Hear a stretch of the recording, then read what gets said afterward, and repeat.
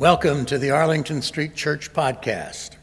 Boston Sanctuary since 1729, Arlington Street continues today as a gathering place for progressive people of faith in the Boston metropolitan area and beyond. Please visit ascboston.org for more information about this historic Unitarian Universalist congregation. We're located at the corner of Arlington and Boylston Streets in downtown Boston, Massachusetts. Arlington Street Church, gathered in love and service for justice and peace. Author Thomas More was taking questions on a lecture when a woman in the audience said, "I used to look for meaning everywhere, but from now on, I'm just going to live with what is." I am struck by her resignation.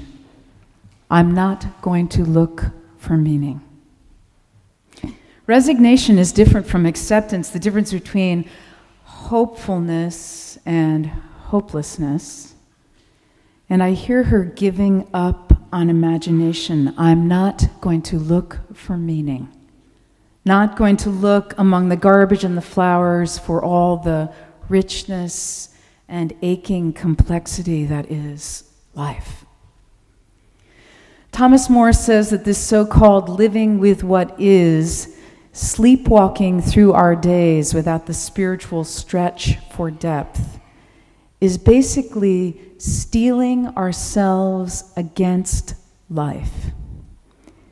In other words, and here's where I'm going with this, we can say, I'm just going to live in the moment.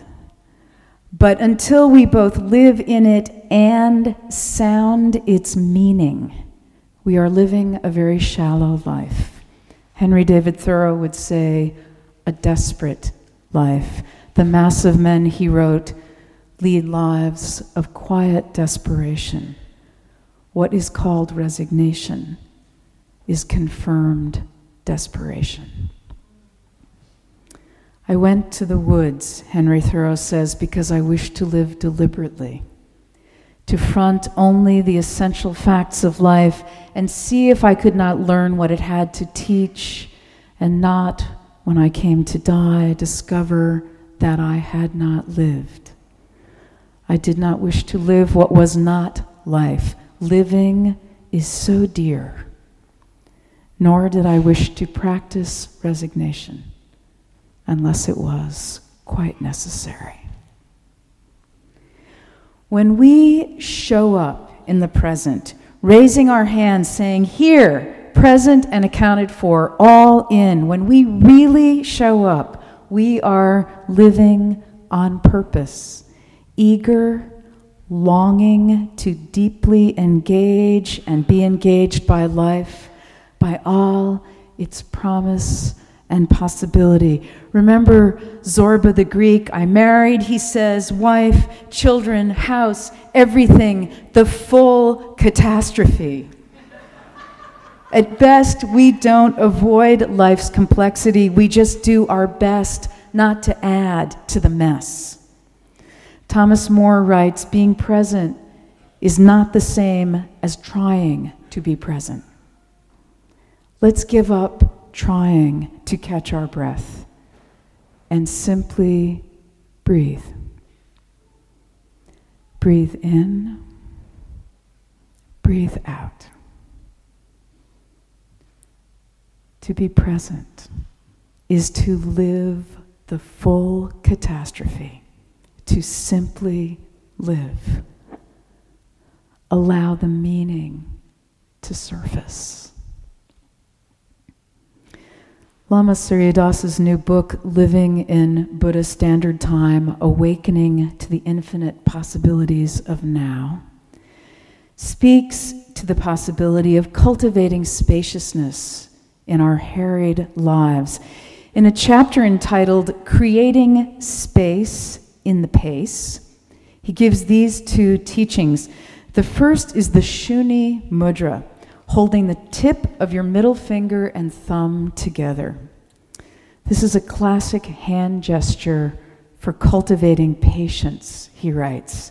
These fingers are associated with the lung meridian and the heart meridian, respectively, and will harmonize your breathing, circulation, and energy flow.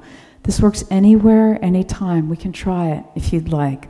Hold the tip of your middle finger and your thumb together and rest your hands in your lap. And just breathe in and breathe out. It's the Shuni Mudra. You can try it when you need to cultivate some patience. And the second teaching you can try this week, I'd love to hear how it goes, is a practice called Pick the Longest Line at the Checkout Counter. That way, Lama Surya Das writes, you won't be disappointed. And to your surprise, you may find that it moves more quickly than the lines around you. Smile at the frustrated customers who picked the shortest one. That used to be you. By just walking to the back of the longest line, you can transform your perception of time. While you're waiting for something else to happen, your life is still your life.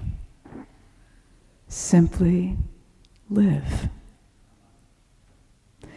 Beloved spiritual companions, may we practice not resignation, but deep engagement with all of life's complexity, all in for the present, and strive not to add to the mess of the full catastrophe.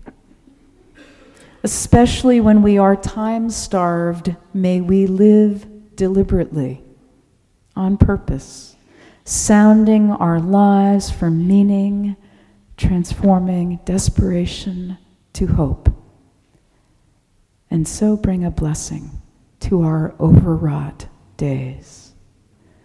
Breathe in and breathe out. Simply live. With great joy, I give you to my beloved friend.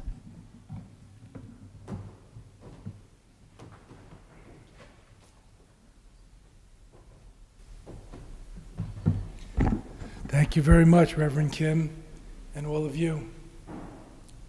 I can hardly talk today, which is not my usual state, but I'll try. It's nice to see you all. I was hoping to lead some chanting, especially with the children, but not today.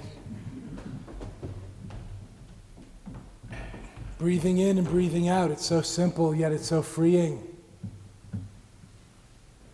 Relaxing. Living simply, simply living. It's very important to us all. Just like breathing, it's the life breath, within life. Spirit and inspiration, breath go together. We all feel, I hear, so stressed today, so hurried, so harried. Do you know anyone who doesn't say they don't have enough time, we wish we had more time? But where did all the time go, friends? We still have 24 hours a day, last time I checked. Moreover, the world didn't end yesterday with the great rapture we were led to expect. Another Y2K. Not much ado about nothing. Because we don't really understand the nature of time and space, infinity and eternity. I don't want to theorize into all of that, especially after Reverend Kim gave such a beautiful and deep Dharmic homily and practice also. Breathing in and breathing out. Any child can do it. But who really understands the meaning and purpose of it all? That's the pulse within the breath. That's the heart of the matter. I've coined the term Buddhist Standard Time for living in the now. We all live in the now, even animals, especially animals who are so in the moment. Isn't that why we love our pets? Who are like our children, remind us of the joy of the moment and aren't worried about tomorrow and other more adult concerns. But to live in the now, we have to be aware of the now, not just oblivious, intoxicated, or asleep at the wheel of our lives. We all have the same amount of time. It's not time we lack, friends. It's awareness, focus, and priorities, which is up to us if we want to get our hands on the steering wheel of our lives. Not to be control freaks, but to take control of what often feels like out of control lives. Time is the ultimate natural resource. Why haven't we named it? This is the next inconvenient truth, 2.0. And we're not even running out of it. We just think we are. It's an illusion. It seems to be a time famine. But it's not time we lack, but focus, awareness, and priorities. I assure you. We have all the time in the world. It's up to us how to use it more choicefully, more intentionally, to live on purpose. As Reverend Kim, who I always joke about being the reincarnation of Thoreau, she's from Concord, you know, said. Not that she looks like him.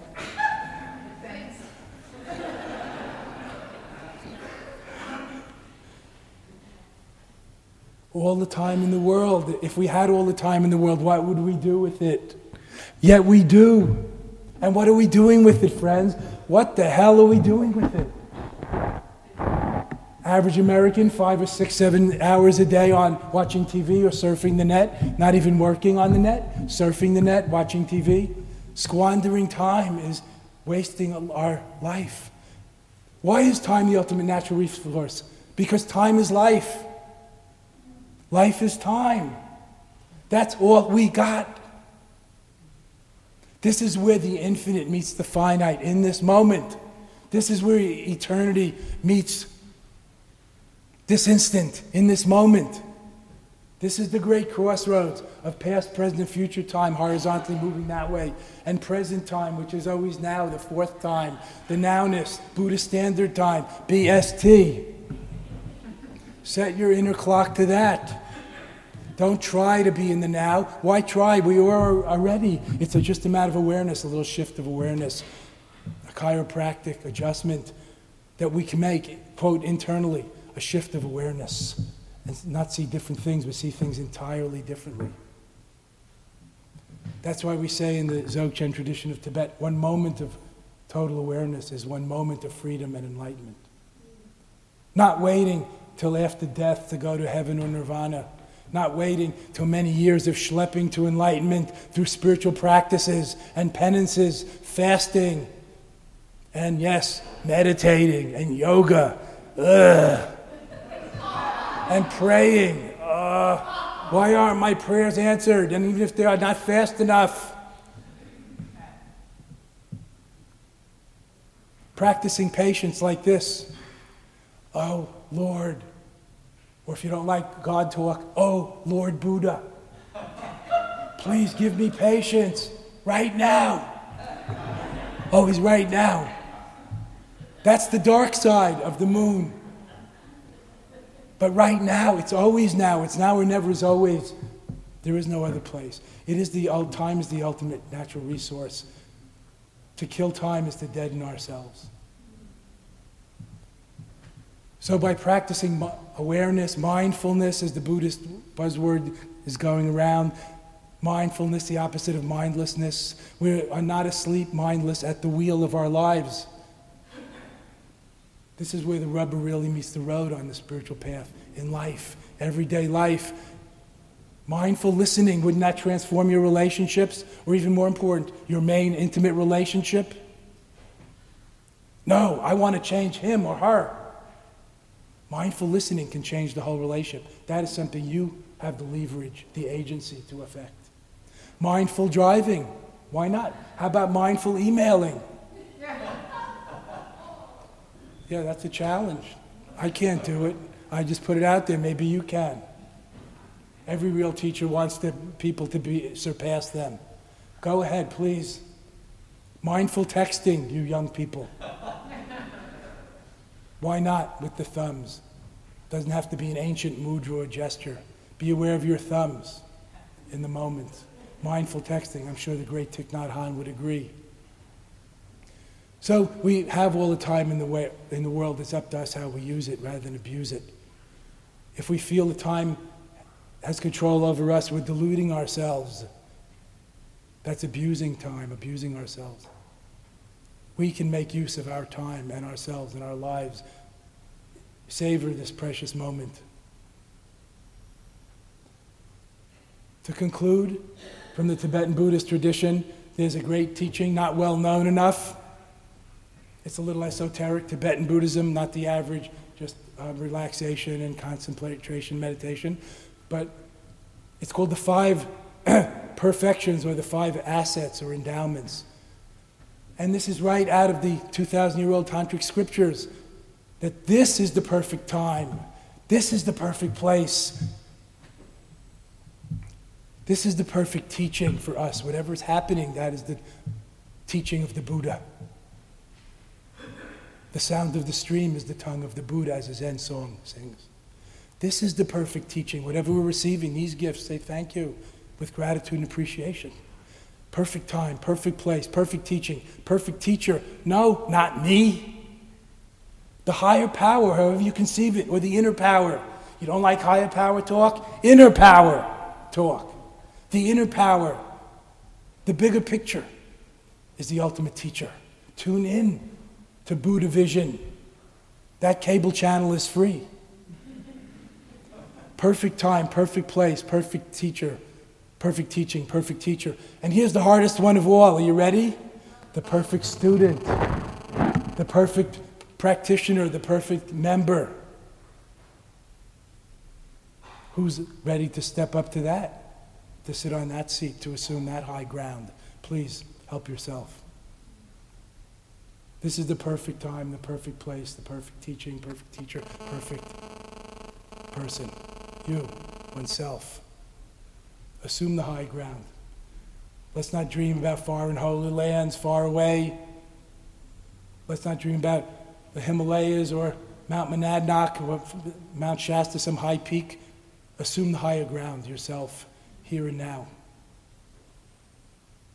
As William Blake sang, and I'm sure many of us are familiar, I can see many of us were around in the 60s when this was popular. To see a world in a grain of sand and heaven in a wild flower. Hold infinity in the palm of your hand and eternity in an hour or in this moment. Thank you. God bless, Buddha bless.